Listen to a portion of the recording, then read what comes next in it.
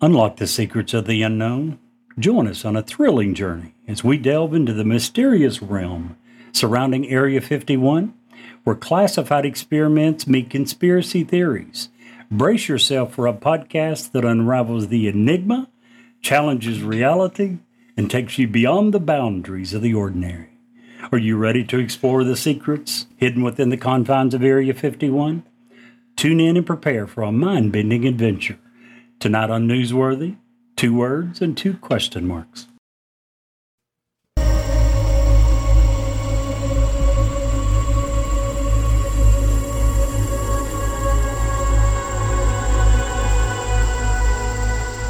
He's alive! Have you checked the children? Get out!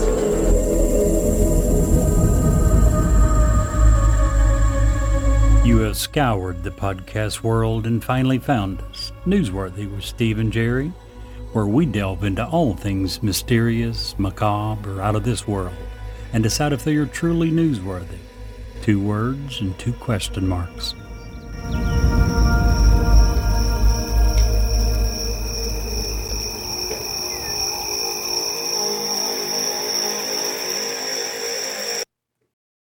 Why should you work with Ed Locke?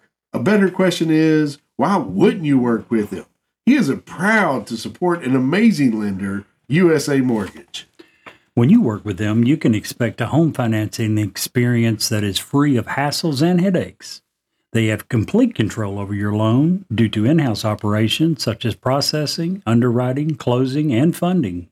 USA Mortgage represents a lot of fantastic things, but they are especially thrilled to partner in several community outreach programs, including Habitat for Humanity, Home Sweet Home, Veterans Community Project, and many, many more. They love going to work every day, which means they love working for you. Ed wants to be your lender for life, so reach out to him today and get the journey started. If you would like more information, please reach out to Ed Locke at area code 502-680-0953, NMLS 448908, USA Mortgage NMLS 227262. USA Mortgage is an equal housing lender. This is not a commitment to lend. Additional terms and conditions may apply. For licensing information, go to www.nmlsconsumeraccess.org. Hello, guys. We are back again. Hello. Hopefully without the smells. Yeah. Yeah, hopefully they're gone. Yeah, see, if we had a Patreon, people would know what we was talking about. Yeah, if you want a Patreon, just send us an email. Let us know. Then you get to see all the good stuff. And even hear all of Jerry's really, really bad dad jokes.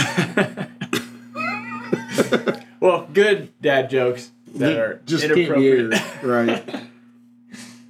Speaking of, did you know you really have to hand it to short people? Really? Seriously, you have to. They can't reach it.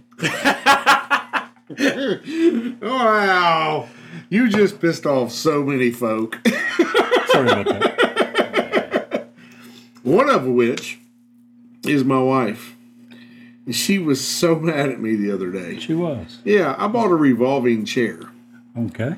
She finally got sat in it, though, and she's coming around. Okay. Slowly but surely. She's getting there. Yeah, that was a bad. That was the smell, was that joke right there. Probably. That was bad. Oh man. Speaking of my wife, I was kind of feeling depressed this week. You were? Yeah. Oh. So my wife put her hand on my shoulder and said "Earth." Earth? It meant the world to me.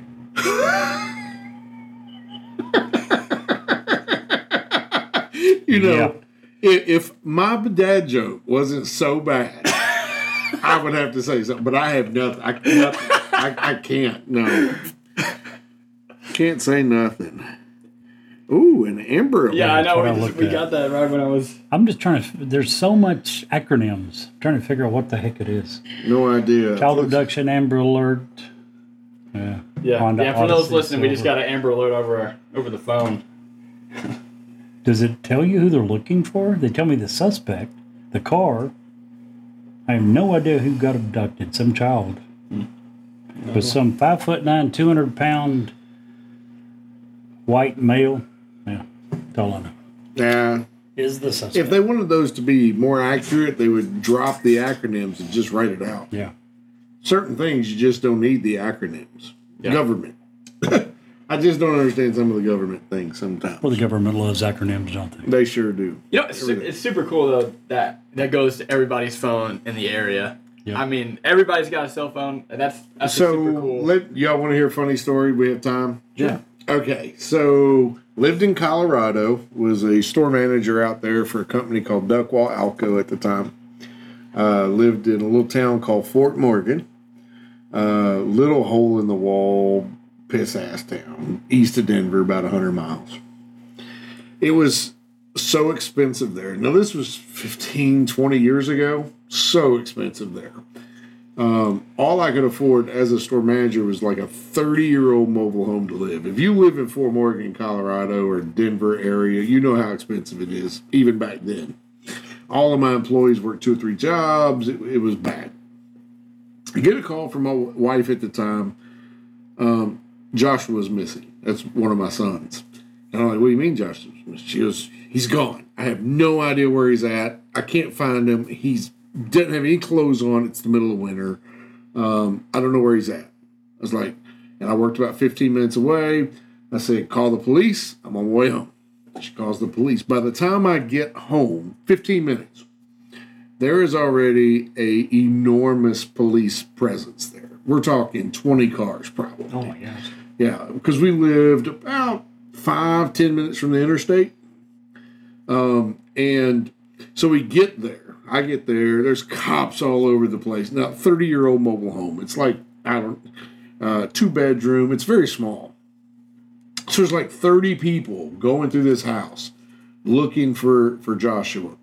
And then they're going out into the garage. They've already got a boat, a guy in a truck, because this particular place I live was a mobile home park. They had their own sewage treatment thing there, so they had a guy on a boat getting ready to go there and start going through the water.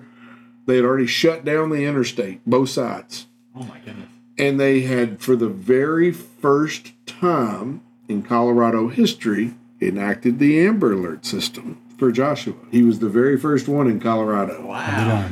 And so we're going through, and at this point, we're talking 5, 10, 15 minutes since the initial call. So it's probably 30 minutes after I got home. So they've already started talking to us like we're suspects. Okay? I mean, they're trying to find out what's going on right now. And they're talking to my wife at the time. And again, I can't stress to you how small this mobile home was, right? And so I'm walking through the hallway and I'm just double checking. I'm in full blown panic mode at this moment. Yeah, every parent would be. Absolutely. And I happen to walk by Joshua's room and I see his foot sticking up between the bed and the wall, covered in a blanket. And I'm like, what the hell? And I'm like, my God. holy F word, I found him. And I run over to him and I jerk him up. He had cocooned himself in the blanket and slid between the bed and the wall and was completely asleep. It was like, what? He was only like 4 years old. At 3 or 4. I mean, he was very young. And, of course, everybody's relieved and the system worked. Like the little village that we lived in, everyone was already out looking. I mean, I can't express how grateful I was that everybody that came outside. It's the dead of winter. And they're all looking around the neighborhood trying to find this little kid that they didn't know who he was. They just knew he was a little white kid. But Joshua, I still have an article, a paper from that time. The very first Amber Alert in Colorado was Joshua. Wow. Pretty crazy. All because he had went to sleep and slid between the mattress and the bed. I can't believe nobody was like pulling off the covers like just to make sure. Well, they'd walk by and there wasn't any blankets on the bed, so they didn't even think about it. Yeah. You know. Wow. I'm assuming. But that's where he was. much to my relief. And Yeah, no kidding. I mean, whew, it was rough. And every single person, other than your wife, I'm sure, assumed that everyone else had checked the room. Right. Yeah. Yeah, it was just one of those weird freak things, but they were like successful test of the first Amber system, and I've got that paper somewhere. I'll bring it out and show it to you. It was pretty neat. Very neat. So anyway, By the way, I was working in a store once when something similar happened, only the child wasn't asleep. Big Lots 106 in Lexington. The circle racks, the clothing racks. oh no, A child had climbed into the middle of one of those, just playing a joke on their mother. oh my goodness. And the police were there before the child decided to come out and let everyone know where they were. wow, And the mother, I remember, was just exactly like you said, in an absolute panic. yeah, Mad, assuming, just accusing someone here stole my child. My Yeah. child is gone. it's fight or flight. You know, and by flight I mean just full on panic mode. If you're not accusing somebody, you're, what did I do? What could I have done better? Where's he? You know, it's, I can't even begin to explain the gamut of emotions that just wave upon you when you have a child that's missing.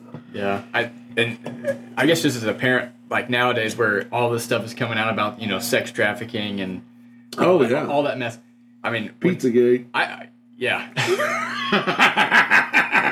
Sorry. But yeah, like when if I'm like at the store alone with like one of my kids or all of my kids, I'm always like, look, that dude looks weird. I'm gonna keep an eye on him just to make sure, just I bet he drove a van up in here. having that situational awareness of like, all right, Well, you have to. who's around me? Like that dude looks fishy. I mean, you're kind of judging them, but also, they may or may not be, up to no good. Listen, And I'd rather be, on edge than not. I firmly believe that we have a sixth sense. It's not been proven. I get that, but our intuition is our sixth sense, and it doesn't necessarily even. You should be situationally aware, even if you're not a parent. Absolutely. If I'm walking down the aisle, I'm a big dude, but I'm still looking at people and sizing them up everywhere. It doesn't mean I'm judging them. I don't care what color you are. If you're a white dude, a black dude, a Mexican dude. Yeah. Rich dude, poor dude. I'm looking A lot at of you. the things that we do is based upon like dress, Yeah. their appearance. I'm watching you to make sure that you aren't, as we like to say, don't start none so there won't be none. Yeah. And as a parent, that is I think you become hyper efficient at that. Yeah. Well, even if they're acting weird, seems like they're kind of following you in the store, and like they kind of go out and same. Like Truly's called me multiple times. Like she's like, "Hey, just wanted to call you. There's somebody following me. Just wanted to be on the phone with you just to make sure everything's okay." And, Yeah.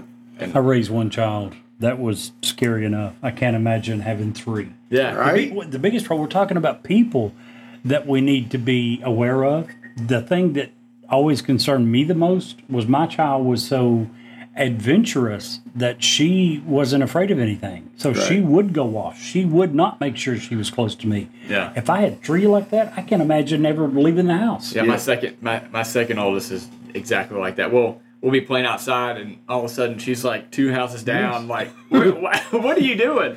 And she's one, so it's just like she's a wanderer. Yeah, but all of my kids unfortunately have that gene that I have, which means that they don't know strangers. They'll talk to anybody. Especially your youngest. Oh gosh, yeah. and he's now got a daughter that's going to be the exact same way. She is so boisterous, even at her young age. You can just see it coming. So yeah, it really makes you hyper aware. Yeah. Especially in today's world with Yes. Pizzagate. And It's a scary world today to be raising children in. You and I have talked about I wouldn't how want to do it when I today. was young, there was drugs in school, and everyone knew who the druggies were. Everyone knew the guys who were doing drugs and had drugs, and if you wanted them, everyone knew the 5, 6, 7, 8 people that you could get them from. In today's world, it's not the bad kids. It's not the druggies. It's what item at the local convenience store is some drug that the Chinese are shipping here that is being sold in stores. Listen, that our laws haven't caught up to yet and figured out that it's illegal. I had a conversation with the local principal, and he told me point blank, because I put 3 kids through our school systems here, 4 now. Right. And, they've always known me as a person, if they call me, whatever the situation was going to be handled. We don't play. And we were talking candidly. We were off school grounds, met him in the store. He's like, I could close my eyes during class change, close my eyes and pull 10 people at random. 9 of those 10 are going to have some sort of THC type product on their person. Yeah. 9 out of 10. That's and we live in Podunk, a very small town, rural, conservative Kentucky. Right. And that in a school system that used to be in the top 10 in the state.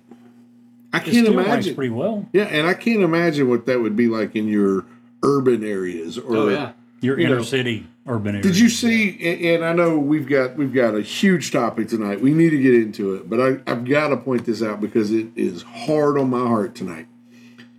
The video of the teacher's aide that took the kid's Nintendo Switch and he proceeded after class to beat her almost to death. You all not seen this video? No. I mean, this kid literally tried to murder her. And he was a foster kid. Apparently, he had some he was mentally challenged in some way. I don't know what that way is. And the foster mom or the adoptive mom was, he's challenged. He didn't know when to. This kid tried to murder her. I'm sorry. There's an issue. Go watch the video. Make a decision. Send us an email to Newsworthy with Stephen Jerry at gmail.com. Tell us what you think about that. Now, all that's out. Sorry. Horse removed. Soapbox removed. What are we talking about tonight, That was an interesting segue. I mean, we got the Amber Alert, and then we went all the way. Well, that kind of happens when you're doing a podcast. It's just, But Area 51, man. Huge topic tonight. 51. I like it. Talk about some rabbit holes. Yeah. Yes and no. I think the government here created a bunch of rabbit holes. Sure. But we're going to get into that. Jerry, tell us how Area 51 came about. Area 51. Well, I think it came about because you said the government created, to digress for just a second. The government created a lot of the conspiracy theories, and we've talked about that. Anytime that the government is not transparent and upfront and honest about anything, and it doesn't matter if it's the Phoenix Lights or Roswell, when those things happen and the government isn't honest and upfront and they start changing their stories, the government knows that they are going to be causing people to believe who knows what. In this case, I really don't think they care. When you go back to the reason that this happened, Area 51 was created out of necessity for us to have somewhere to do our top secret research. Area 51 is a common name of a highly classified United States Air Force facility within the Nevada Test and Training Range. Its official name is the Homey Airport. That's right, Homey, the Homey Airport. My homie! Absolutely. Or it's also known officially as Groom Lake. Now, details of its operations are not made public, never has been, and probably never will be. As long as it exists, and it has so many things going for it, it's so good at what it does, that it's probably going to exist for hundreds of years. Now, again, as we said, the details of its operations are not made public, but the United States Air Force does say that it is an open training range, and it is commonly thought to support the development and testing of experimental aircraft and weapon systems. We say that, and we believe that it is, as we said, it's commonly thought, because in the past we know that it was used for exactly that. Now, the site originally, before it was Area 51, was established during World War II, and it was a small airstrip known as the Indian Springs Air Force Auxiliary Field. There's a mouthful. It served as an aerial gunnery range. In 1955, the United States Air Force, in conjunction with the CIA, acquired the site, primarily for flight testing the Lockheed U-2 aircraft. Now, the U-2 aircraft was a high-altitude reconnaissance aircraft designed to fly over Russia at 70,000 feet. It was designed for that particular purpose, not only to fly at that height, but over that country. It was designed to spy on Russia. Well, I just pointed out it had some of the best cameras at that time. Yeah. Absolutely. Why fly over unless you can take some great photos, right? It's not a very good reconnaissance plane otherwise. Now, again, the 70,000 feet was, that number was there because they thought that that was high enough to get it above what Russian radar could even detect. President Dwight D. Eisenhower authorized the testing, which was to be conducted under the code name of Project Aquatone. And it was first tested at Groom Lake in August of 1955. And less than a year later, they began actually flying planes over the USSR. And it immediately became the most important source of intelligence on the Soviet Union, according to reports from the CIA that have since been declassified. And in May of 1960, the Soviets shot down a U-2 plane flying over Russia. They actually captured the pilot. And for the first time ever, they forced the United States to admit that we were spying. And again, this wasn't the only plane that we know about. We also know of several others. The U-2, the A-12, the Blackbird SR-71, F-117 Nighthawk. These planes were all planes that we know that were developed and tested there at the range. B-51B, or the B-2 bomber, I'm sorry. Yes. It was also tested there. Do you have a story for us about the SR-71? Oh, I do. So, just give me just a couple of minutes. I always do the bonus story at the end, and probably should attach this there, but this is too good. So, the SR-71 by far has been the fastest production jet ever created. Ever. To this day. To this day. And this story is from, you had to be a certain rank, and this is Major Brian Schull. He's from the U.S. Air Force. He's retired. And he was telling this story. He was with he was the pilot. There was a brand new comms and engineer behind him. It was a two-seat plane. And you had to have a certain number of hours, 100 training hours every month or every 2 months or every 6 months, whatever so they were doing what they call four corners. In a jet this fast, you could literally fly the four corners of the United States in and out, a couple of hours, which is just unbelievable. Yep. So, Sergeant Schull and his new engineer Walt this was their first flight together, and they were getting the training hours as a duo, as a tandem, and that's what they were doing. And he always says, I didn't know if Walt was going to be a good engineer or not. That's important in just a second. But basically, let me get through this story. Take like 5 minutes and we'll get back to Area 51. So there were a lot of things we couldn't do in an SR-71. But we were the fastest guys on the block and loved reminding our fellow aviators about it. Yeah, it's hilarious. I love it. And we love to remind our fellow aviators of this fact. People often ask us if, because of this fact, it was fun to fly the jet. Fun would not be the first word I would use to describe to flying this plane. Intense, cerebral, maybe. But one day in our sled experience, the Four Corners, we would have to say the fun to be the fastest guys out there, at least for a moment. It occurred when Walt and I were flying our final training sortie. We needed 100 hours in the jet to complete our training and attain mission-ready status. Somewhere over Colorado, we had passed the century mark, and we had made the turn in Arizona, and the jet was performing flawlessly. My gauges were wired in the front seat, and we were starting to feel pretty good about ourselves. Not only would we soon be flying real missions, but because we had gained a great deal of confidence in the plane and in each other in the last 10 months, ripping across the Bering Deserts 80,000 feet below us, I could already see the coast of California from the Arizona border. That's just crazy, right? I was finally, after many humbling months of simulators and study, ahead of the jet. I was beginning to feel a bit sorry for Walter in the back seat. Where he was, there was really no way to view the incredible sights before us, and he was tasked with monitoring 4 different radios. This was good practice for him for when he began flying real missions, when a priority transmission from headquarters could be vital.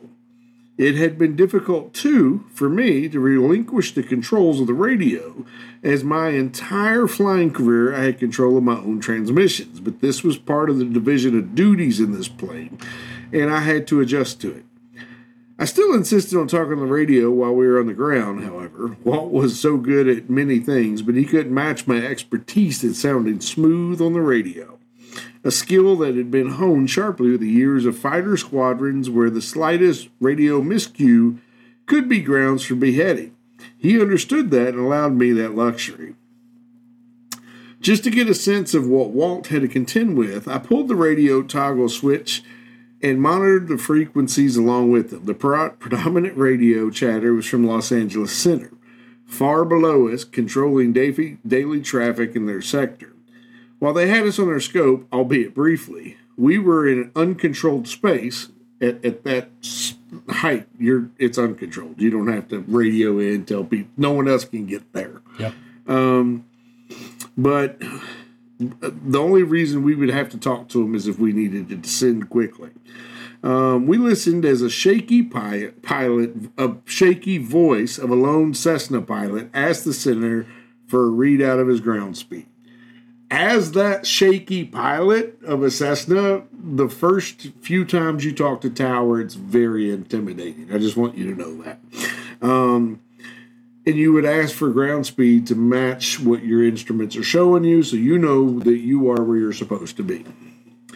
So the Cessna pilot asked for ground speed, and the center replied, November Charlie 175, showing you at 90 knots on the ground. His speed. It's his speed. Yeah. Now, the thing to understand about center controllers, and it doesn't matter if it's in California at a huge airport, if it's at a small airport, all air traffic controllers are going to treat you like you are a 747. It is the way they are trained. They are not allowed to deviate from that. They have to speak to everyone the exact same. It doesn't matter if they're talking to a Cessna or Air Force One. They always spoke in the exact same calm, deep, professional tone that made somebody feel important. It was a Houston Center voice I referred to it as.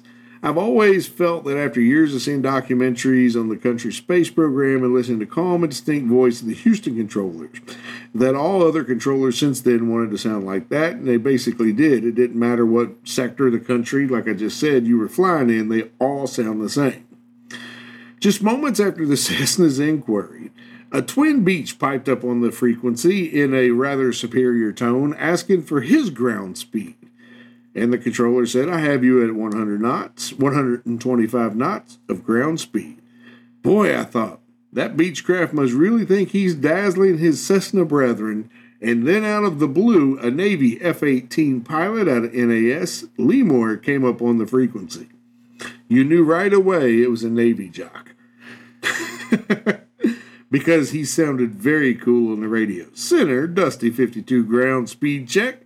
Before the center could reply, I'm thinking to myself, hey, Dusty 52, he could respond, I thought that Dusty 52 has a ground speed indicator in the $1 million cockpit. So why is he asking for the center for a readout? Then I got it.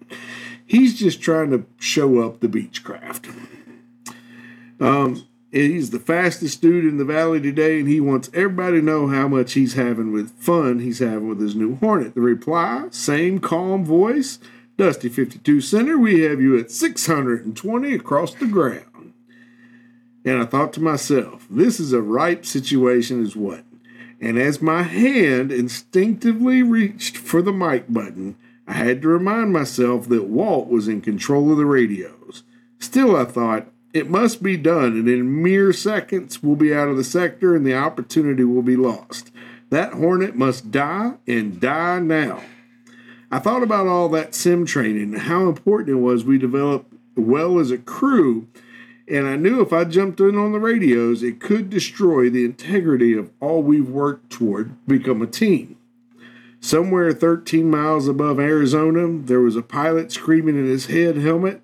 Then I heard it, the click of the mic button from the back seat. And that was the very moment I knew that Walter and I had become a crew. Very professionally and with no emotion, Walter said, "Los Angeles Center, Aspen 20, can you give us a ground speed check?" There was no hesitation as the reply came, and it was like it was an everyday request. Aspen 20, I show you at 1,842 knots across the ground. His response is better yet. I think the 42 knots that is what I like the best. So accurate and proud was the center to deliver that information without hesitation, and you just knew he was smiling. But that precise point was the point I knew Walt and I were going to be really good friends for a really long time when he killed the mic once more in his most fighter pilot-like voice and said, Center, much thanks. We're showing closer to 1,900 on the money." Just one of my favorite stories. If you have ever flown or been around plane, that is always one of your favorite stories. So, sorry, didn't mean to interrupt and hijack the show, but when you first started into the story, I started thinking, what could it be? That story come to mind, and I was wondering if I could find it. When I realized that was the story you were telling, the exact story. And if you want to hear it much better, just Google Sergeant Shaw. You can find a million videos of him. Yes, actually, the video. Him actually, the audio. Yeah, he does a great job. He does a much better job than I could. Yeah. I butchered it, but great story. I can just imagine the poor little Cessna guy like, "Yeah, take that, you big ass Hornet." Yep. Anyway. You always need to remember there's probably somebody a little bigger, a little tougher. So Star Wars had it best in Episode 1. There's always a bigger fish. Bigger fish, yeah. Good old Liam Neeson. To finish up my segment, for the first time ever, the CIA publicly acknowledged the base's existence on January 25th, 2013. This thing opened in 1955. Wow. 58 years after it opened. Now, that was due to a Freedom of Information Act request that was filed in 2005. They complied, but it took them 8 years to do so.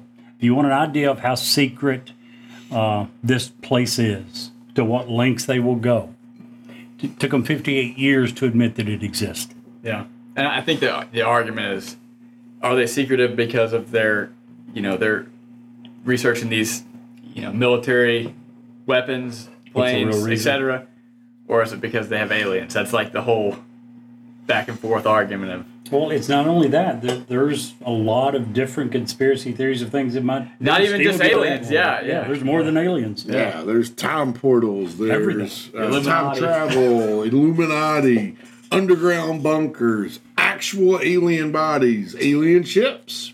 But that's what we think possibly. Yeah, but before that, Brett's going to tell us what we know for sure. What do we know for sure, Brett? Tell us everything we know. Yeah. It's not much. Jerry covered quite a bit of it. So, one thing I thought was pretty crazy was, according to Nellis Air Force Base, according to their website, the testing ground of Area 51 is the largest air and ground space available in the free world for military testing and training, with over 12,000 square miles of airspace and over 2 million acres of land. So that to me is just insane that it's by far the biggest in the world. If you ever want to see something really cool, and I don't want to step on your toes here. No, yeah. But Nevada by far has the most federally owned land of any state in the union. If you look at a map of Nevada and how much of it is federally owned land, Reno, Las Vegas, and a couple of other little bumps, and the rest of the state is federally owned land. So they can do whatever they want. Yeah. Sorry, didn't mean to interrupt. Oh, that's crazy. Let me add one more thing too. As big as it is, they're not through. It's still expanding. Somewhere on the Wikipedia Area 51 page, they cover the latest edition. There's a ranch, or was a ranch, a few miles away that apparently it's somewhere on the ranch had observation of some part of Area 51. And the ranch, it said, had been in the family's hands since the 1870s. And Limited domain. limited domain. The government took it from them, bought it, for whatever was determined a reasonable price. But it's still growing. They're still expanding. Oh, I'm sure. Yeah, every time they figure out, they can see some of this. Yeah, Well, there was that one hillside that had became, you with a telescopic lens you could see a building. Exactly. Yeah. That's Bob no more. Lazar talks about that, doesn't Yeah. he? He took some friends up there on that hillside, whether you believe Bob Lazar or not. Yeah. Some people here Some people are very doubters, skeptical about Bob Lazar. It would not be me. and those people would be wrong, but it's fine. Some people believe Bob Lazar and all his lies. I am not one of them. With his community college degree. Jerry, we heart you. I absolutely heart you. Now, you're right, you do. Absolutely. Thank you to both of you. Now, be honest and tell the people why. It's because I'm normally right. Well, I was going to say unbelievably sexy, but in this case. That too. Thanks for the kind words. You're welcome. Also, I just want to say I'm kicking Brett's butt in this challenge he gave me before the show. Yeah, so he's got a bottle of wine that's probably 2 bottles of wine. I was like, Steve, I challenge you to drink that whole bottle, and he's doing pretty good. He said challenge accepted. Challenge accepted, little man. Let me show you a little something. I don't know if Steve's gonna make it to his part of the. We're absolutely going to. My part's the fun part tonight. I know. I'm excited. His part's going to contain way more conspiracy You're theories the than one that anyone said in they the world wanted knew me about. to do this part. So. I did want you to do it. So. All right, so let's do it. Let's go. So Jerry, like I said, we don't know much about Area 51. Jerry covered quite a bit of it, but I'll just go through a timeline that CNN put together that I thought was really well done. So, as Jerry said, 1955, that's when Area 51 was created. CIA officer Richard Bizzle, who is overseeing the development of the U-2 plane at the time, first sees the site that will become Area 51 while on an aerial scouting mission. So him, along with 3 others, agreed that the area would make an ideal site for testing U-2 training pilots. July of that year, the CIA begins using Area 51 to develop the high-altitude U-2 reconnaissance plane. Other aircrafts are also tested at the site later, as Jared had mentioned, the A-12 aircraft and then the F-117. 1959, they started a radar test facility at Area 51. October of 1961, in a letter to Bizzle, now the CIA's Deputy Director of Plans, General Lyman Kirkpatrick writes that Area 51 appears to be extremely vulnerable in its present security provisions against unauthorized observation. We kind of talked about this with, there's like hills that you can see what's going on over there. There's, there wasn't as much security that there is now, like, such as, cameras, motion detectors, things like that. The white Jeeps. Yeah, white Jeeps that are patrolling around with the guards. What do they call the camo? Yeah, The Camo Brigade. Camo Brigade or something like that, yeah. 1961, the first A-12 arrives at Area 51. 1974, Skylab astronauts actually came and took photographs of Area 51. The images were reviewed by the National Photographic Interpretation Center and then removed from the rolls of film and stored in a vault. 1976, in a memo from the Deputy Director of Central Intelligence, E.H. Knock, to General David C. Jones, the Air Force Chief of Staff at the time, the National Security Council Committee on Foreign Intelligence approves the recommendation that management of Area 51 be transferred from the CIA to the Air Force by fiscal year 1978. Now, as Jerry was saying, all this time, the public does not know that Area 51 exists per the government. So there's speculations going on over all these years, but there's not an official statement that says Area 51 actually exists. 1981, Jerry's favorite guy, Bob Lazar, exposes details about Area 51. He claims to be working with physicists trying to back-engineer a downed alien spacecraft. The interview generates public interest in the base. So again, things are just starting to explode at this time. 1994, U.S. Air Force issues a report stating that the wreckage recovered in the Roswell, New Mexico, which we just talked about, it's often referred to as the Roswell incident, consisted of a smashed part of the balloons, sensors, and radar reflectors from a classified government project called Project Mogul. Again, we talked about the last couple episodes. This is one thing I thought was really interesting. 1996, U.S. President Bill Clinton signed a presidential determination exempting the Air Force's operating location near Groom Lake, Nevada, from any federal, state, interstate, or local hazardous or solid waste laws that might require disclosure of classified information concerning that location to unauthorized persons. So this was all in response to a citizen suit between former employees at Area 51 and the Department of Defense. This was their way of basically saying, hey, this is classified information. There's a reason that we're not, following the codes, laws of the federal, state, and local governments. Later on in 1996, in April 2000, a Russian-built satellite reveals views of Area 51 for the first time. Hey, Brett, real quick. That law that Bill Clinton signed, subsequently signed by George Bush. Yeah, you're right. And subsequently signed by Donald Trump. Yeah. And every president since. And basically, if you were to trespass on Area 51 and they shoot you dead, there's not an agency, a police law enforcement agency in the world that can come on that base and remove your body. So if they don't want you to be found, you're out. You're done. Your folks have no idea what happened to you. Yeah. That's how secret this base is. Yeah. I worked for the state government, and I have off air. I'll tell you a really cool story I just heard a couple months ago about some government stuff with waste disposal. If you're one of our Patreon subscribers, you'll tell you as well. It's pretty. We actually have to set that up first. I'm not directly involved, but I overheard some conversations, and it's pretty interesting. So anyway, that was one of the things I saw that article, and I was like, "Holy crap!" Yeah, this place literally it. Wanda, whatever Waller, Amanda Waller in Suicide Squad said a great statement. She goes, "We put them in a hole, we threw away the hole." This is the hole. This is the hole, yeah. You go in there and you're not supposed to be there. There's a very good chance that you will never be heard from again. Yeah. Sorry, didn't mean to interrupt you. No, yeah. Like you said, 2003, George Bush signs the exact same thing.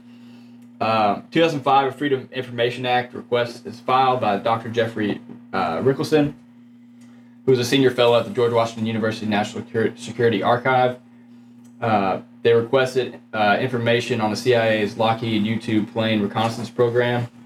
So this is kind of leading up to the government's first acknowledgement of Area 51. 2011, journalist Annie Jacobson, she wrote a book called Area 51, which was an uncensored history of America's top secret military base. 2012, funding for the Advanced Aerospace Threat Identification Program, which was the Pentagon's secret UFO office, ends, and the office spent $22 million over 5 years collecting and analyzing what they considered anomalous aerospace threats. 2013, like we said earlier, the CIA published declassified documents which officially acknowledged for the first time that Area 51 is a secret U.S. military site. And this was done through the Freedom of Information Act with George Washington University National Security Archive. Sorry, Brett. No, you're good. Jerry knows what I'm laughing at. It has nothing to do with you. Unfortunately, I do. I wish we had video. I'm glad we don't. We need to get some video. In it. I'm glad we don't in this instance. Yep. Okay, so I just want to bring it up. There is a smell in our studio, and I'm trying to figure out where the hell it's coming from. It's like lingering. It's like it'll go away and then it'll come back. Right. So, Steve just took his shoe off, sniffed his shoe, and then gave the most god-awful grimace that you have ever saw. So I assume that the mystery of the smell has been solved. Listen, so full disclosure, I'm wearing a pair of Croc tennis shoes, so they're rubber, or they're plastic on the inside, but they're closed, so they're like Crocs with nowhere to go, and I'm pretty sure that's the smell. Just saying. You need to do something about that. Oh, well, I am. As soon as everybody leaves, I think I'm off, take my socks off, and go shower. Anywho, sorry. Oh. The face that Jerry made, though, I could not laugh. Could not help but laugh. Anyway, yeah, right. Sorry. Back to you, Brett. No, you're good. I guess I just want to talk about the events of 2019. So more than 1.5 million people said that they were going to attend a Facebook event titled Storm Area 51, They Can't Stop Us All, pledging to raid Area 51 in a quest to see them aliens. The post suggests that people run onto the site on September 20th of 2019 at 3 a.m. This did not happen. So in July of that year, the day after this occurred, Laura McAndrews, an Air Force spokesman, says the government officials are aware of Facebook event. She says Area 51 is an open training range for the U.S. Air Force, and we would discourage anyone from trying to come into the area where we train American armed forces. The U.S. Air Force always stands ready to protect America and its assets. You'd think it would have stopped there, but the Alien Stock Festival. Let's see. So fast forward to September 20th of 2019. 200 people did show up out of the 1.5 million. And 2 people were arrested, according to Lincoln County Sheriff. 1 of them was alcohol related. 1 was a Canadian citizen that was arrested for indecent exposure. And 1 woman came close to crossing, but was briefly detained and released at the scene. So they were basically saying, you can come, but we're ready to protect America's assets. Well, and, here's the thing. Any military installation is the same way. You can't go onto a military base without... Imagine doing that at the Pentagon. Yeah, no. Like... Funny story. I mentioned that just for... Yeah, funny story you say that. Yeah. So, Jerry used to live just outside of Washington. And I took the kids up there one year for, to hang out with Jerry a little bit and to go to Washington and show the kids the sights. We go to the Pentagon. And regardless of the fact that you can buy a Blue Million Pentagon picture postcards, what you cannot do is actually take a picture of the Pentagon. I didn't know this. I saw the sign after I took a picture of the Pentagon. Now, fortunately for me, it was on one of those little cheap plastic throwaway cameras, because this guy we were alone. There was no one around us. He must have popped up out of a hole in the dirt. And that's the same story you told 15 years ago when it happened. He appeared out of nowhere. Nowhere. You can ask the boys. I took a picture of the Pentagon. I was like, this, and had the boys in front of it. Thought, hey, this is going to be cool. Dude pops out of nowhere, has a fully automatic weapon, a freaking, what's that called? Flak vest. A flak jacket. He's like, sir, I'm going to need your camera. You're not allowed to take pictures of the Pentagon. I'm like, but, okay. And you don't argue with a guy with a fully automatic weapon, even though half my vacation pictures were on there. Wait, can I just have some of those pictures? Right. He took it and was gone as fast as he came. I don't know where that dude came from. In this case, like you said, it was cheap camera. Yeah. In days gone by, it would have been open the back, give me your roll of film. Right.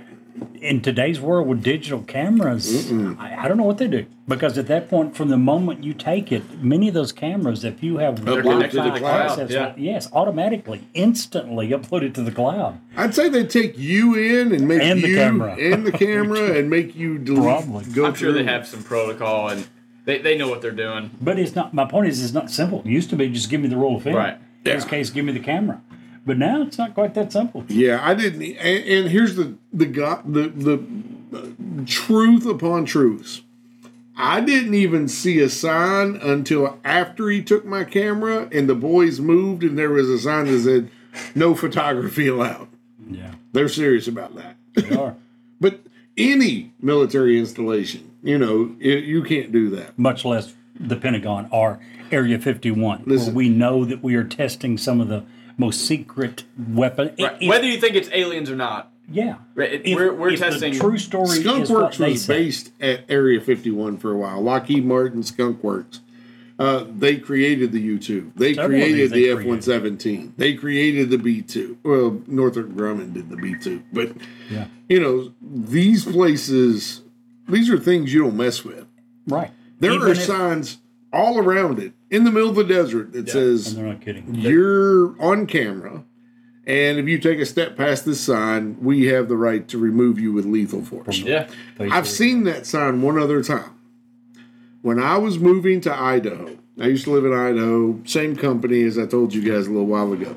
Driving up through, and I don't remember even if it was Wisconsin or Wyoming or Idaho. I don't know if I'd crossed into Idaho. Had to pee. Wasn't a gas station around for 1,000,000 miles. Pull the button. I'm in a Ryder truck with my car behind it. I pull over, I hop out. And for as far as you can see, there were these like 24 by 24 fenced in areas with a pipe that comes up out of the ground, has a valve, and goes right back into the ground. I didn't know what it was, didn't care. Went up to the fence and I'm sitting there peeing.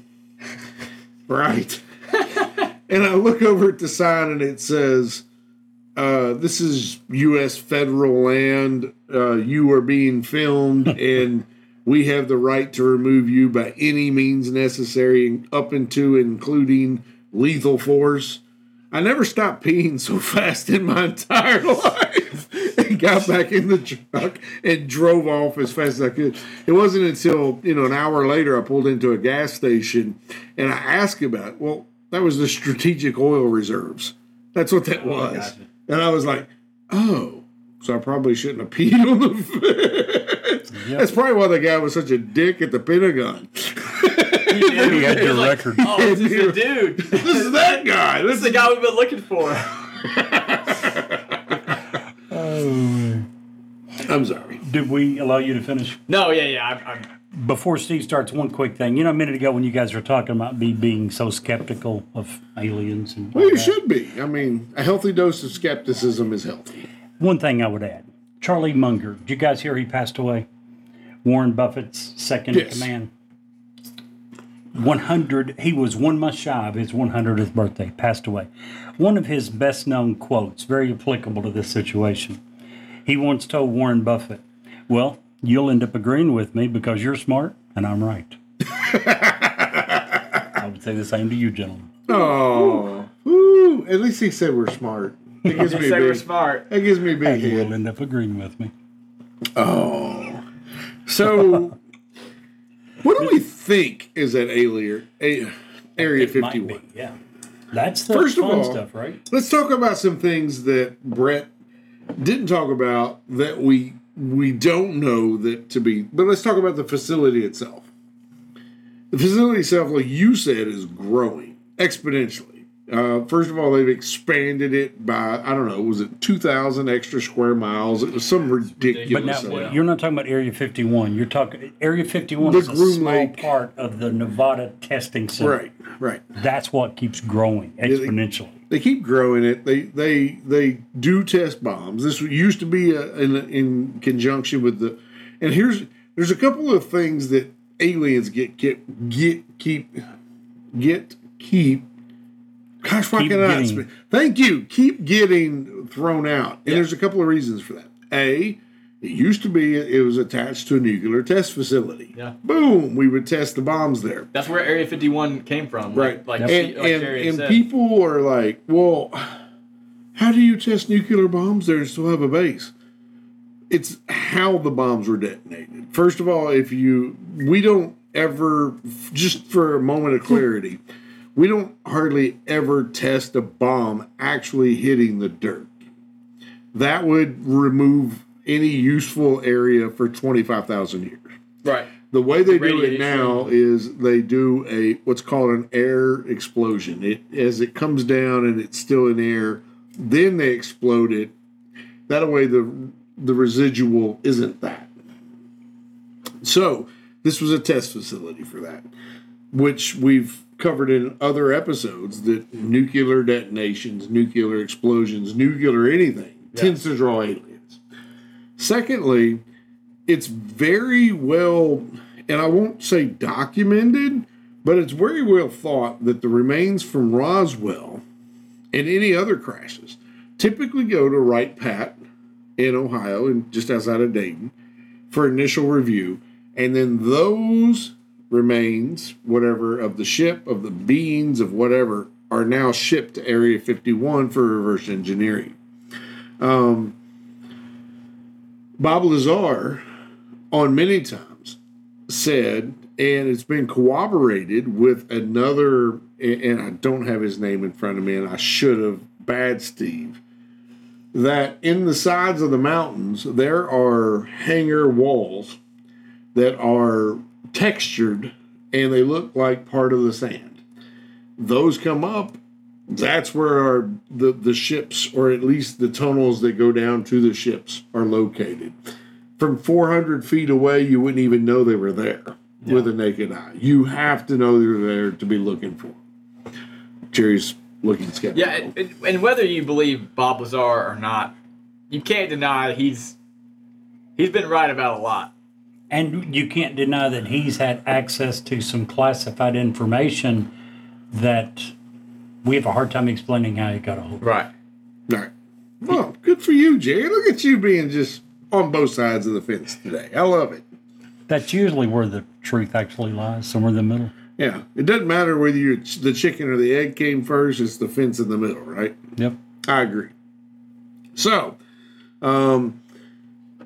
most of people's understanding of Area 51 currently come from one source. You want to guess what that source is?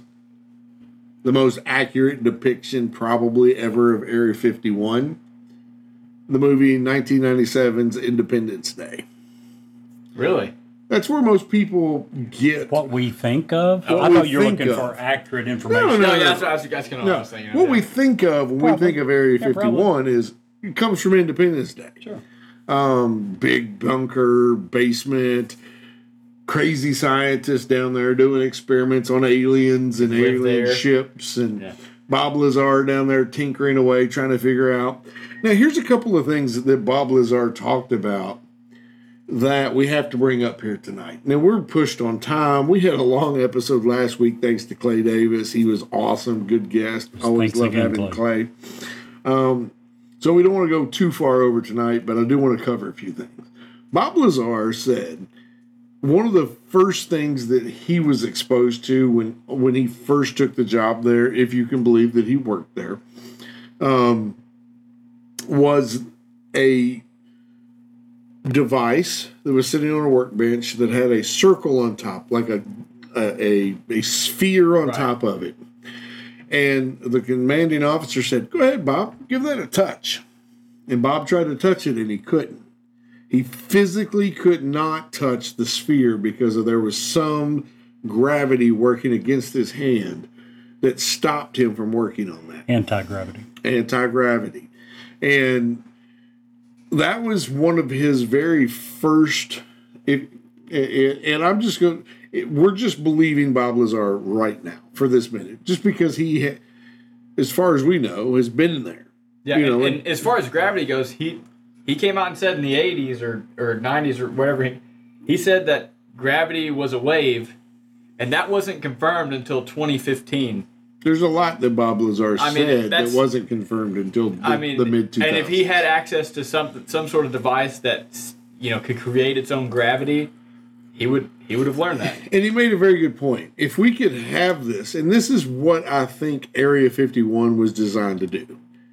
There are things there that our government doesn't want released until they're ready to release it.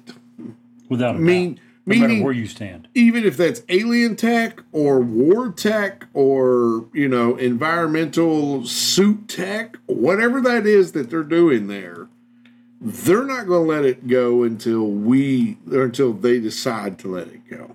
Yep. And so let's go back to Independence Day for just a few seconds, because there's a few lines in there that I think are very telling.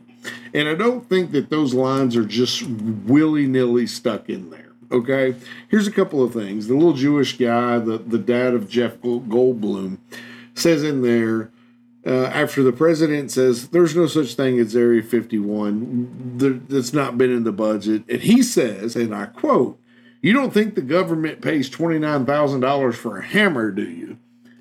And he's not wrong. Black budget projects have long been a thing of the military, and they have often been paid for by moving money around that shouldn't be moved around.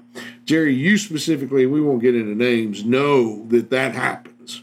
What? Without a shadow of a doubt. I worked at a private company for a little bit, Corning, and there was a dude there who literally bought a Corvette with company money, and it got to 5 people before it was caught, saying that it was some sort of something that needed to be that the company needed. I'm sure that happens in the government. Well, Jerry has a very specific case that he's aware of, and we won't get into details. We don't have permission to. But, Patreon. With Patreon. But no, even then I wouldn't give it. Yeah. So, but basically that says, hey, we didn't spend all of our budget. Can you do something with a couple $1 million? And it goes away. It disappears. They split it later, whatever. Half of that definitely pays for black budget. I'll tell a little bit of it. Sure. I dated a girl for years. Her mother she had a 6-figure salary working for a defense subcontractor she had for many years. She started off as a secretary. She never was a high, powerful position, but she was making $140,000 at the time. She, over the years, at this point, had been working in this industry for 30 years. She knew many, many people in the defense industry, in government defense contracting jobs. Her job with the company she worked for was budget related. In many cases, she would get a call close to the end of the year with people saying, we have X amount of money left. $10 million. 10 million. 2, 3, 4 million was more common. It has reached double digits. Here's the thinking behind what they were saying.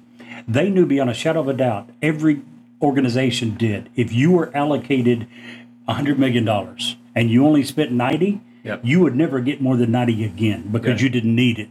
So you had to spend everything you were given, or otherwise your budget was going to go down the following year. They made sure at the end of the year that the money was used somewhere. Several cases they would call and say, can you get rid of $3 million? There was an unspoken rule. They would need half back somewhere down the line. So at the end of the year, they would call. She would get calls from multiple companies. I've heard this woman tell this story many times. Toward the end of the year, she would be really worried about how they were going to cover the tracks on how many ever $1 million they had to hide. But the deal was, if they did it, they were only going to have to pay half of it back to the government. I've heard a similar story. A guy I go to church with, actually, he's long been retired from the city of New York, but he worked for the city of New York for a while. And his first year as a manager, they went around and was like, evaluating the budget. Do we need to add any more jobs? Everybody was saying, oh, we need this many more jobs, this many more. And he said, oh, we're doing good right now. And, went around the whole table, and after the meeting was over, the guy approached him and was like, you always ask for more help. Because if you say that you're doing okay, you're never going to get more money. You'll be lucky to keep what you've got. And, not to beat a dead horse, we used to cover politics, we used to cover news.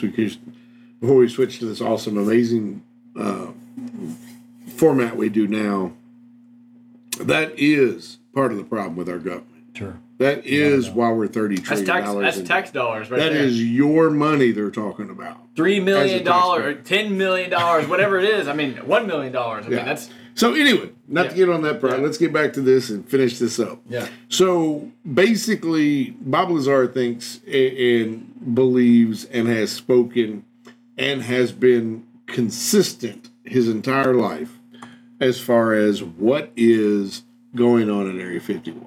What's the research? And there's that stupid smell again.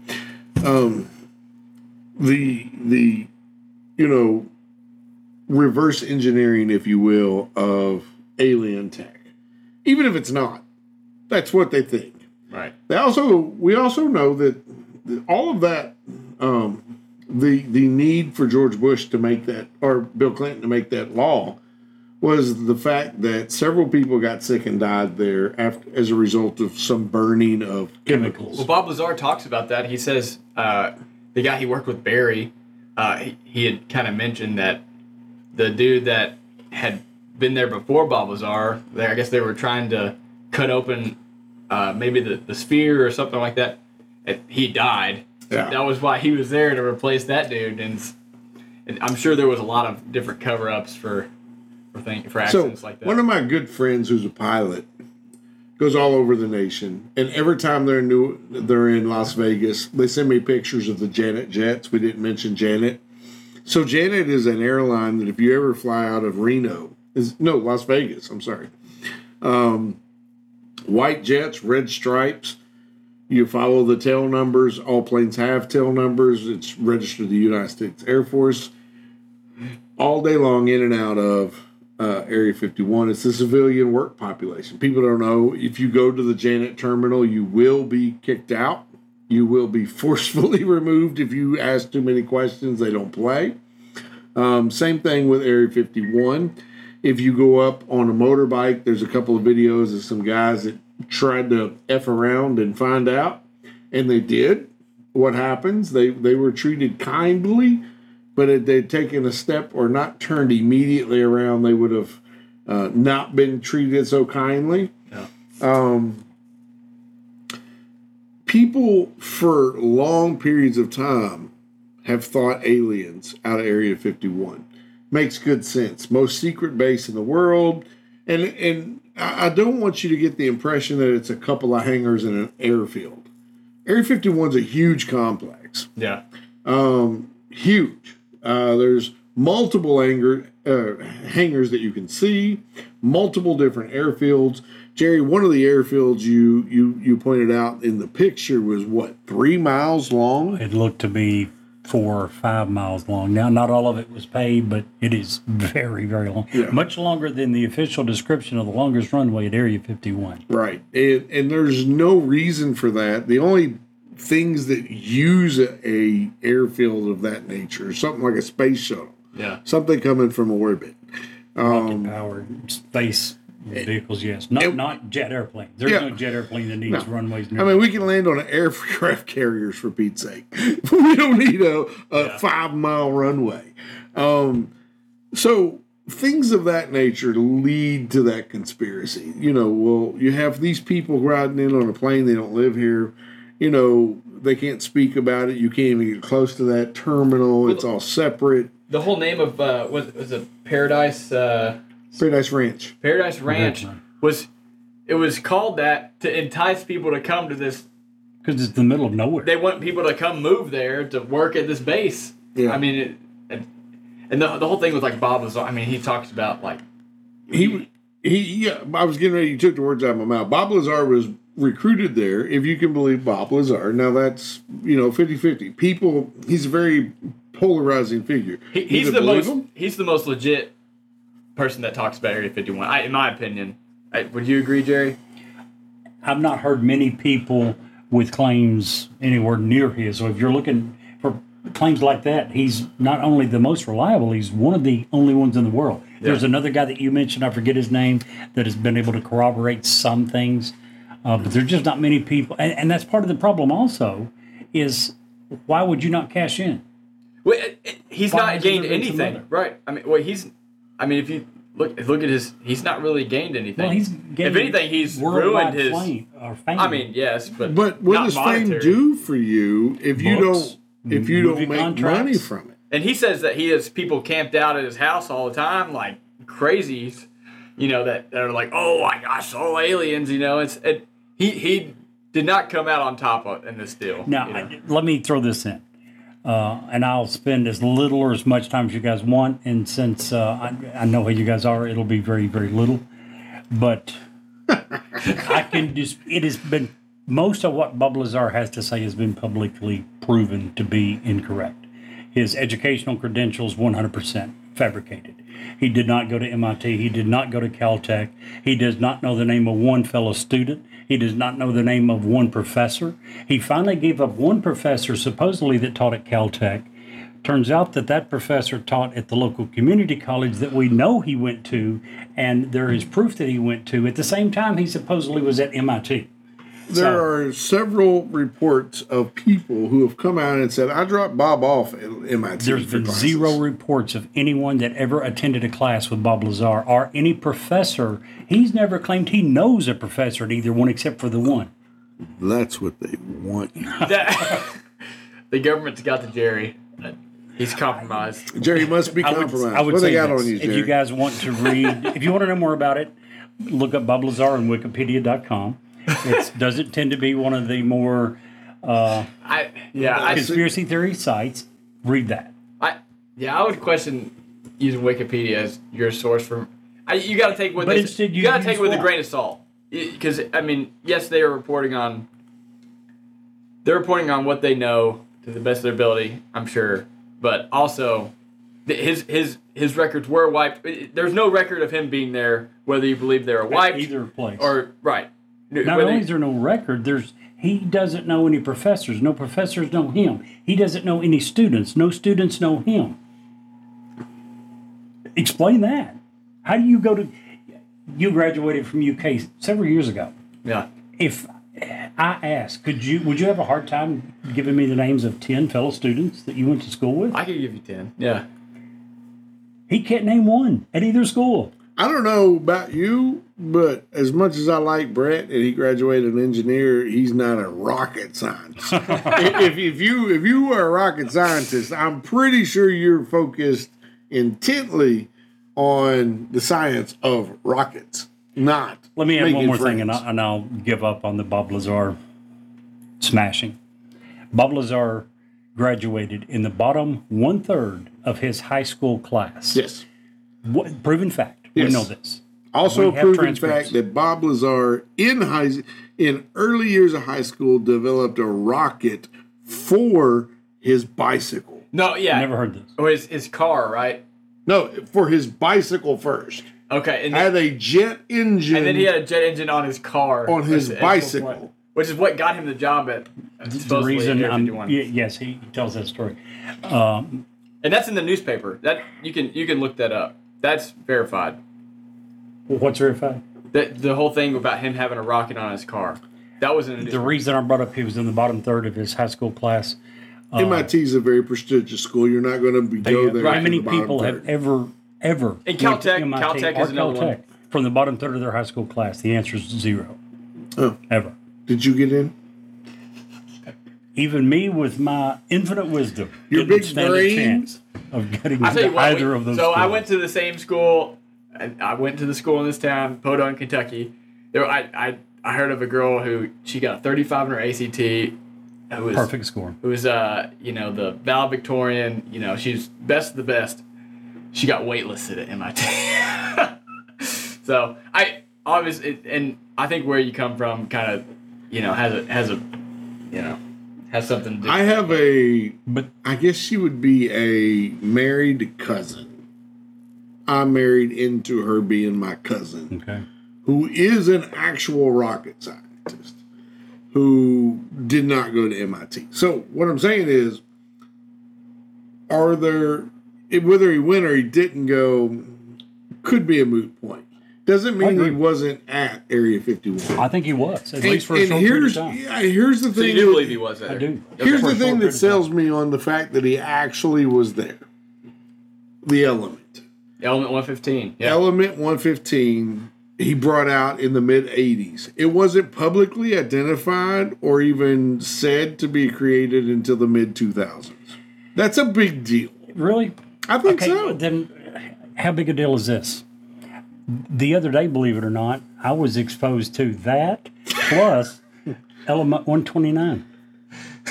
Which Really? will not be discovered and talked about for the next 150 No. years. I When understand that what you're happens, saying. are they going to come back and say, I understand what you're saying, Okay. but he not only said that it was there, he explained how it was, the weight, everything and how, that he described so far has not come close to being true? He says because we haven't been able to come up with an isotope that has a half-life longer than a few milliseconds. He says that will Probably change. Everything he said so far has been not even in the vicinity of what we have been able to discover. There are a lot of elements with a lot of unstable isotopes. Oh, sure. So, and the fact that we haven't found a stable isotope is not. And this, ladies and gentlemen, is where they start talking over my head. But I'm not, It's not. no matter what you think of this guy, he Unreasonable. still had evidence that we can't explain. He still had access to classified documents that we can't explain. I do believe that he was at Area 51 without a shadow of a doubt for a short period of time. He, by the way, was also convicted of running a brothel. I think that was, 1990 when he and his wife were convicted of running a brothel. Not what we expect most of our esteemed scientists to be picking Well, he up had for to a make a side living hobby. because he wasn't making money on being honest about Area 51. And Nevada My is point. not really known for much more than prostitution. Well, Area 51, they're known for that. I mean, yeah. But my point is this. I do think that there is enough things that he has said that has been proven to be categorically false that we need to take a strong second look. I'm not saying everything he said is not true. Oh, I agree. There are aspects of truth in what he said. He doesn't just claim to work at Area 51. He also claimed to work at the Los Alamos National Laboratories, which we talked about And that last has episode. been proven. Yeah, He where did work there. He worked on nuclear weapons, and so No, he did not work on that. That's been proven. Do a little research on that.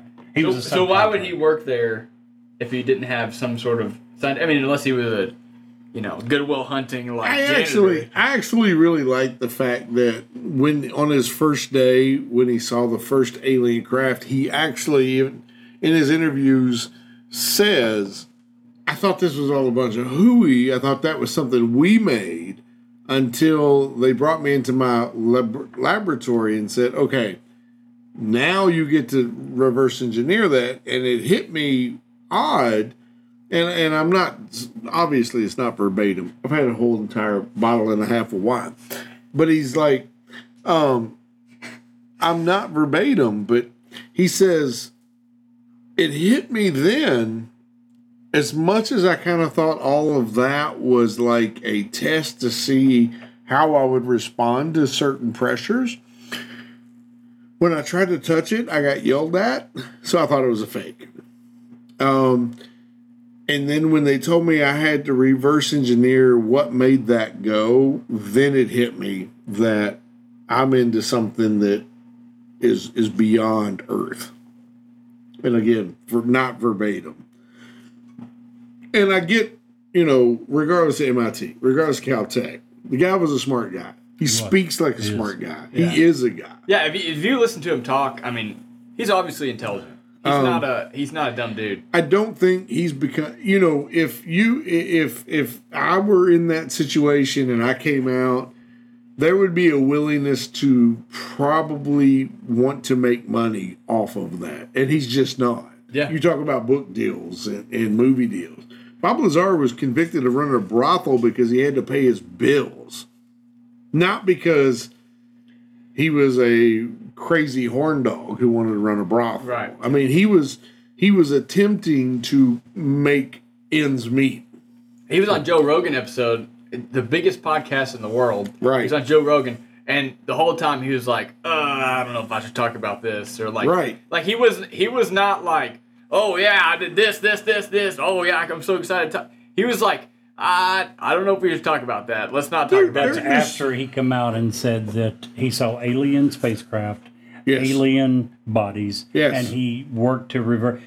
I think all the big stuff has already been turned over. But all of the big stuff is already, we all kind of already assume that. Right, that was brought up in Roswell, like Yeah. alien bodies and We spacecraft already and things like assume that. Even if it's classified, the majority of America assumes that.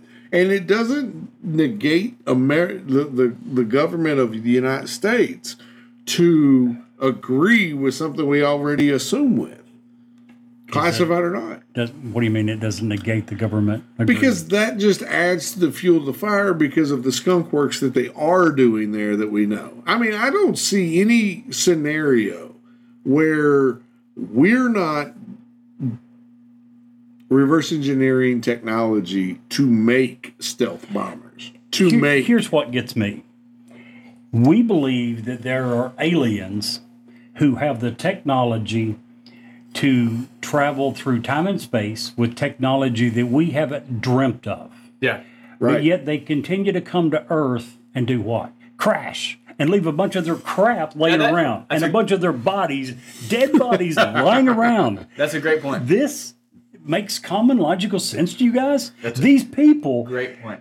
Furthermore, some of these people, when we look at the Carusos and the Bob Lazars, Caruso actually claimed that we were at war with these people and beat them. Yeah. He claimed that we were at war with the extraterrestrials and beat them. The thing with, was it Corso? Corso. Yeah. The thing You with keep Corso, saying Caruso, yeah. Corso. I agree with you on Corso. Because he had something to gain at that point. Like, he was releasing a book. This is something that he can make money.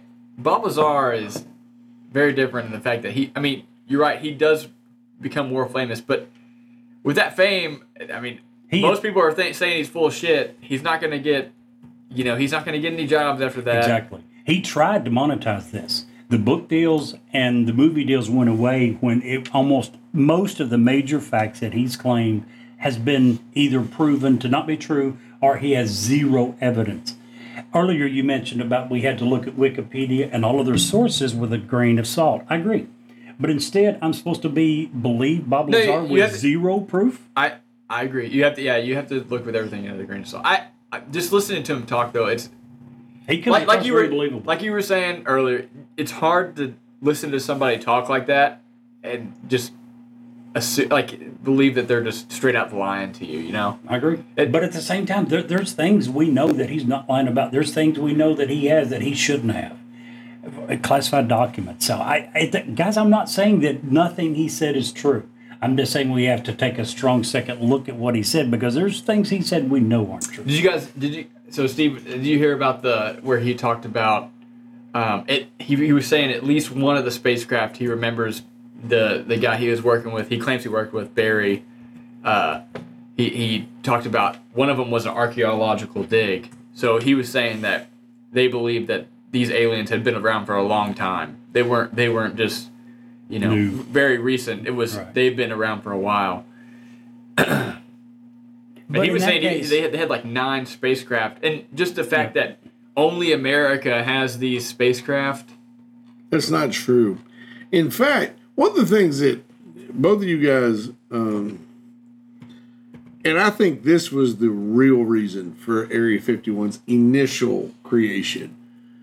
Above the U2?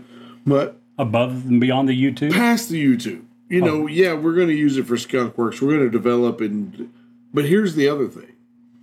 In roughly the mid-90s, there was an Iraqi pilot flying a MiG jet that had received orders to bomb a target involving children. And got lost. No. Involving children.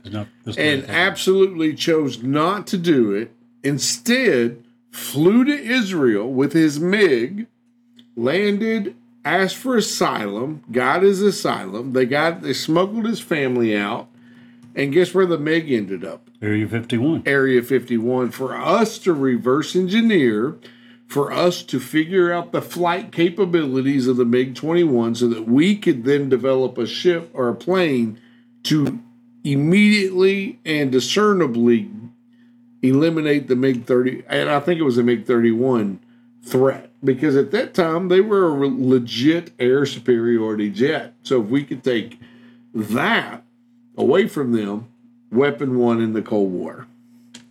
that's one of the things that is that we forget about. That there was a lot of that. There's been several of those that ended up. In one case, a MiG from Syria went up for a mission, got lost, and accidentally landed in Israel. And they ended up giving us possession of that.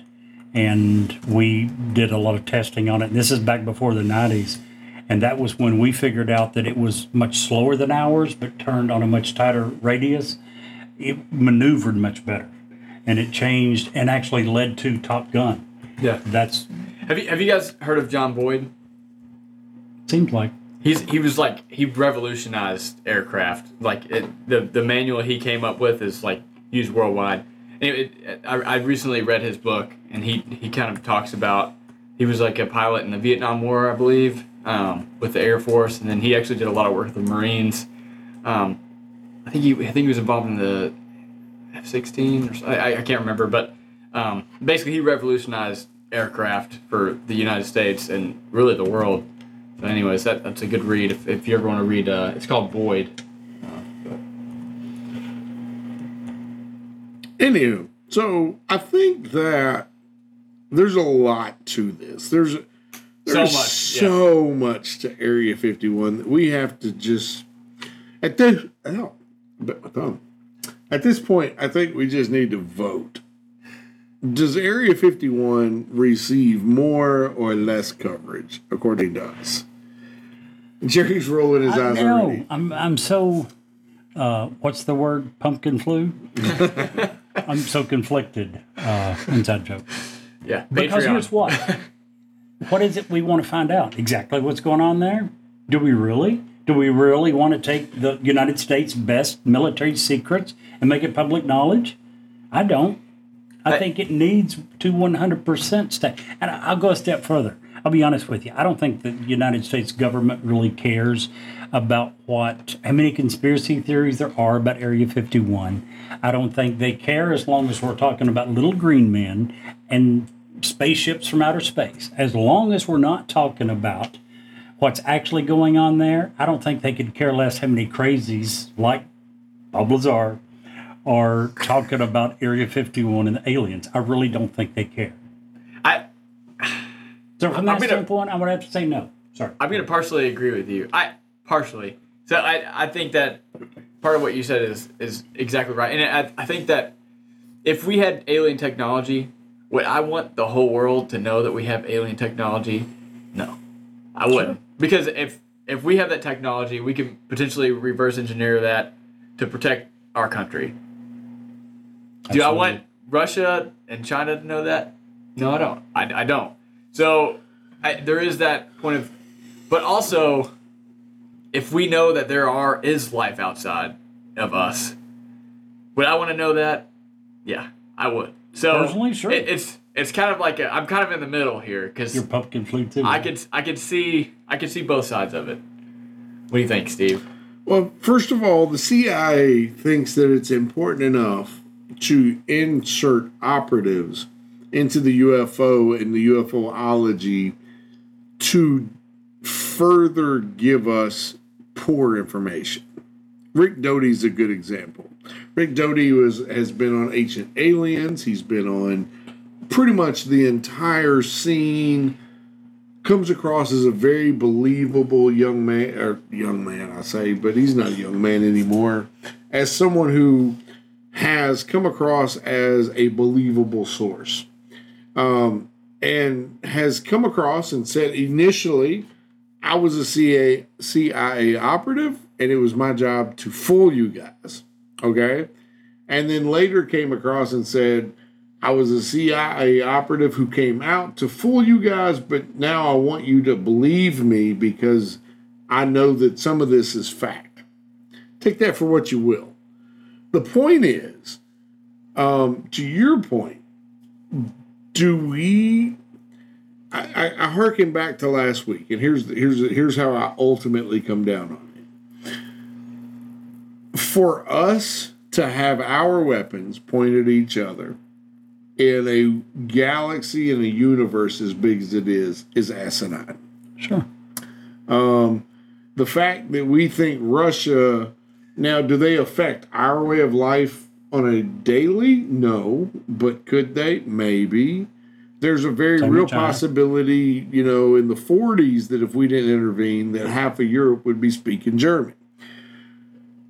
That being said, humans have got to get past our specific differences, because I firmly, 100%ly believe that there's more out there. Yeah. And we, as a human race, should be preparing for that day, not the day that we're concerned about what we was talking about, mad. Mutually assured destruction. Yeah, ridiculous. There's more and more evidence every day that comes out through archaeology, through what we're learning about our Earth, that there's already been civilizations that have destroyed each other and pretty much wiped themselves off the face of the Earth. And we've got to be smarter than that. We've got to be smarter than them. We have tech. We literally, between Russia and America, have enough nuclear weapons to eradicate humankind off of the face of the Earth. Possibly the Earth itself. Possibly the Earth 13 times over. So, does Area 51 contribute to that? If there's a possibility that there's disclosure in Area 51 that we can have proof that there's an alien. I think Ronald Reagan said it best.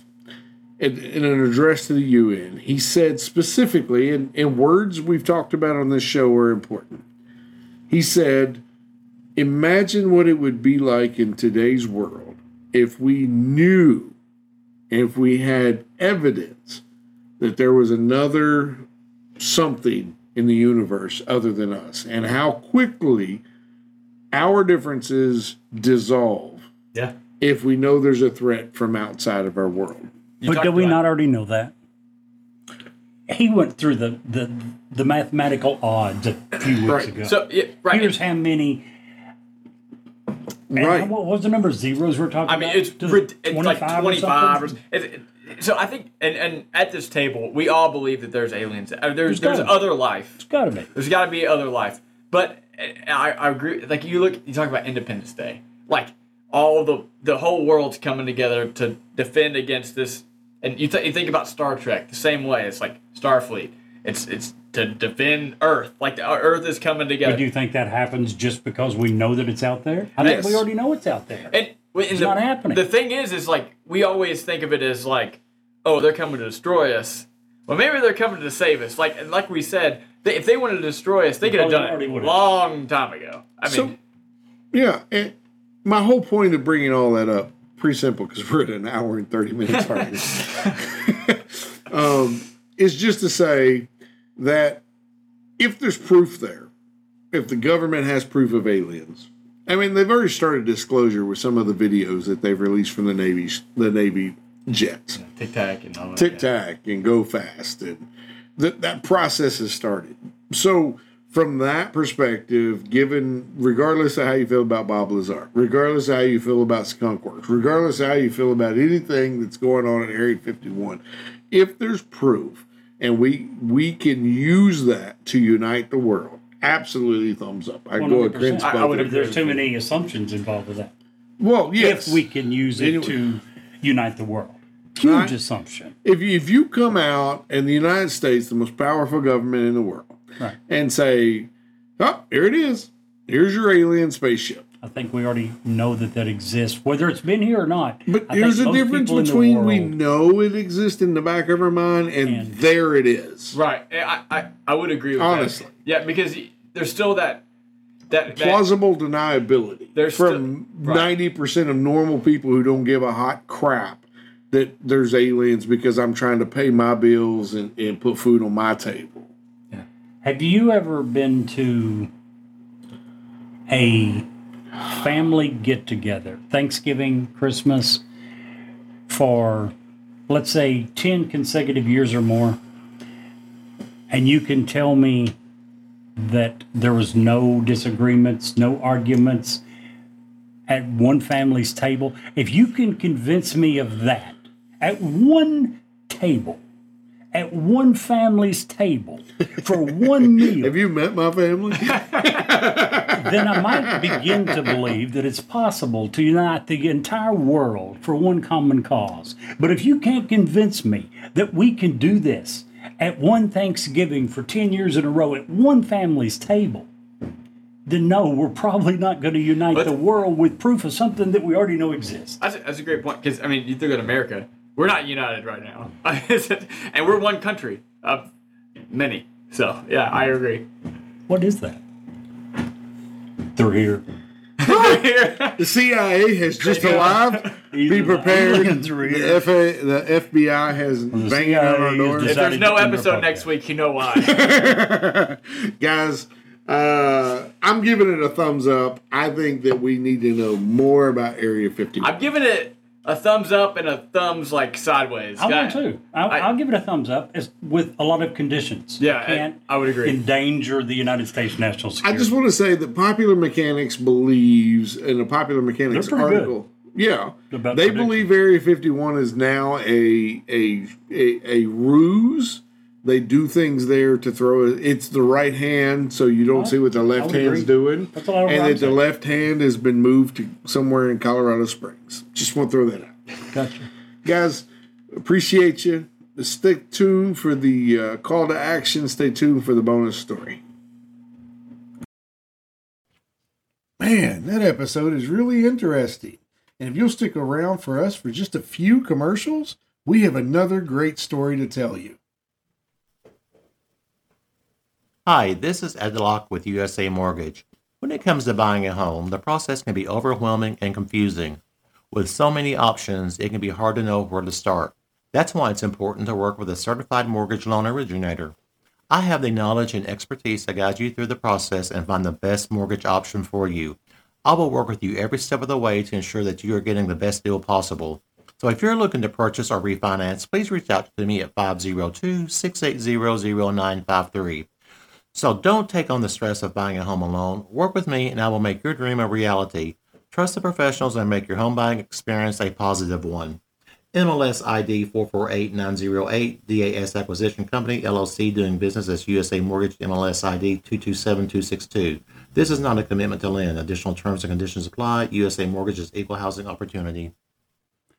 If you want us to review or rate your product on air, if you have suggestions for new episodes, awesome ghost stories, or anything else, please reach out to us. Our email address is newsworthyWithSteveandJerry@gmail.com. Our text number is area code 540-709-1318. And now, back to the story. Tonight's bonus story comes to you courtesy of Weird Kentucky, a wonderful gift I got from one of our listeners that continuously feeds us wonderful short stories.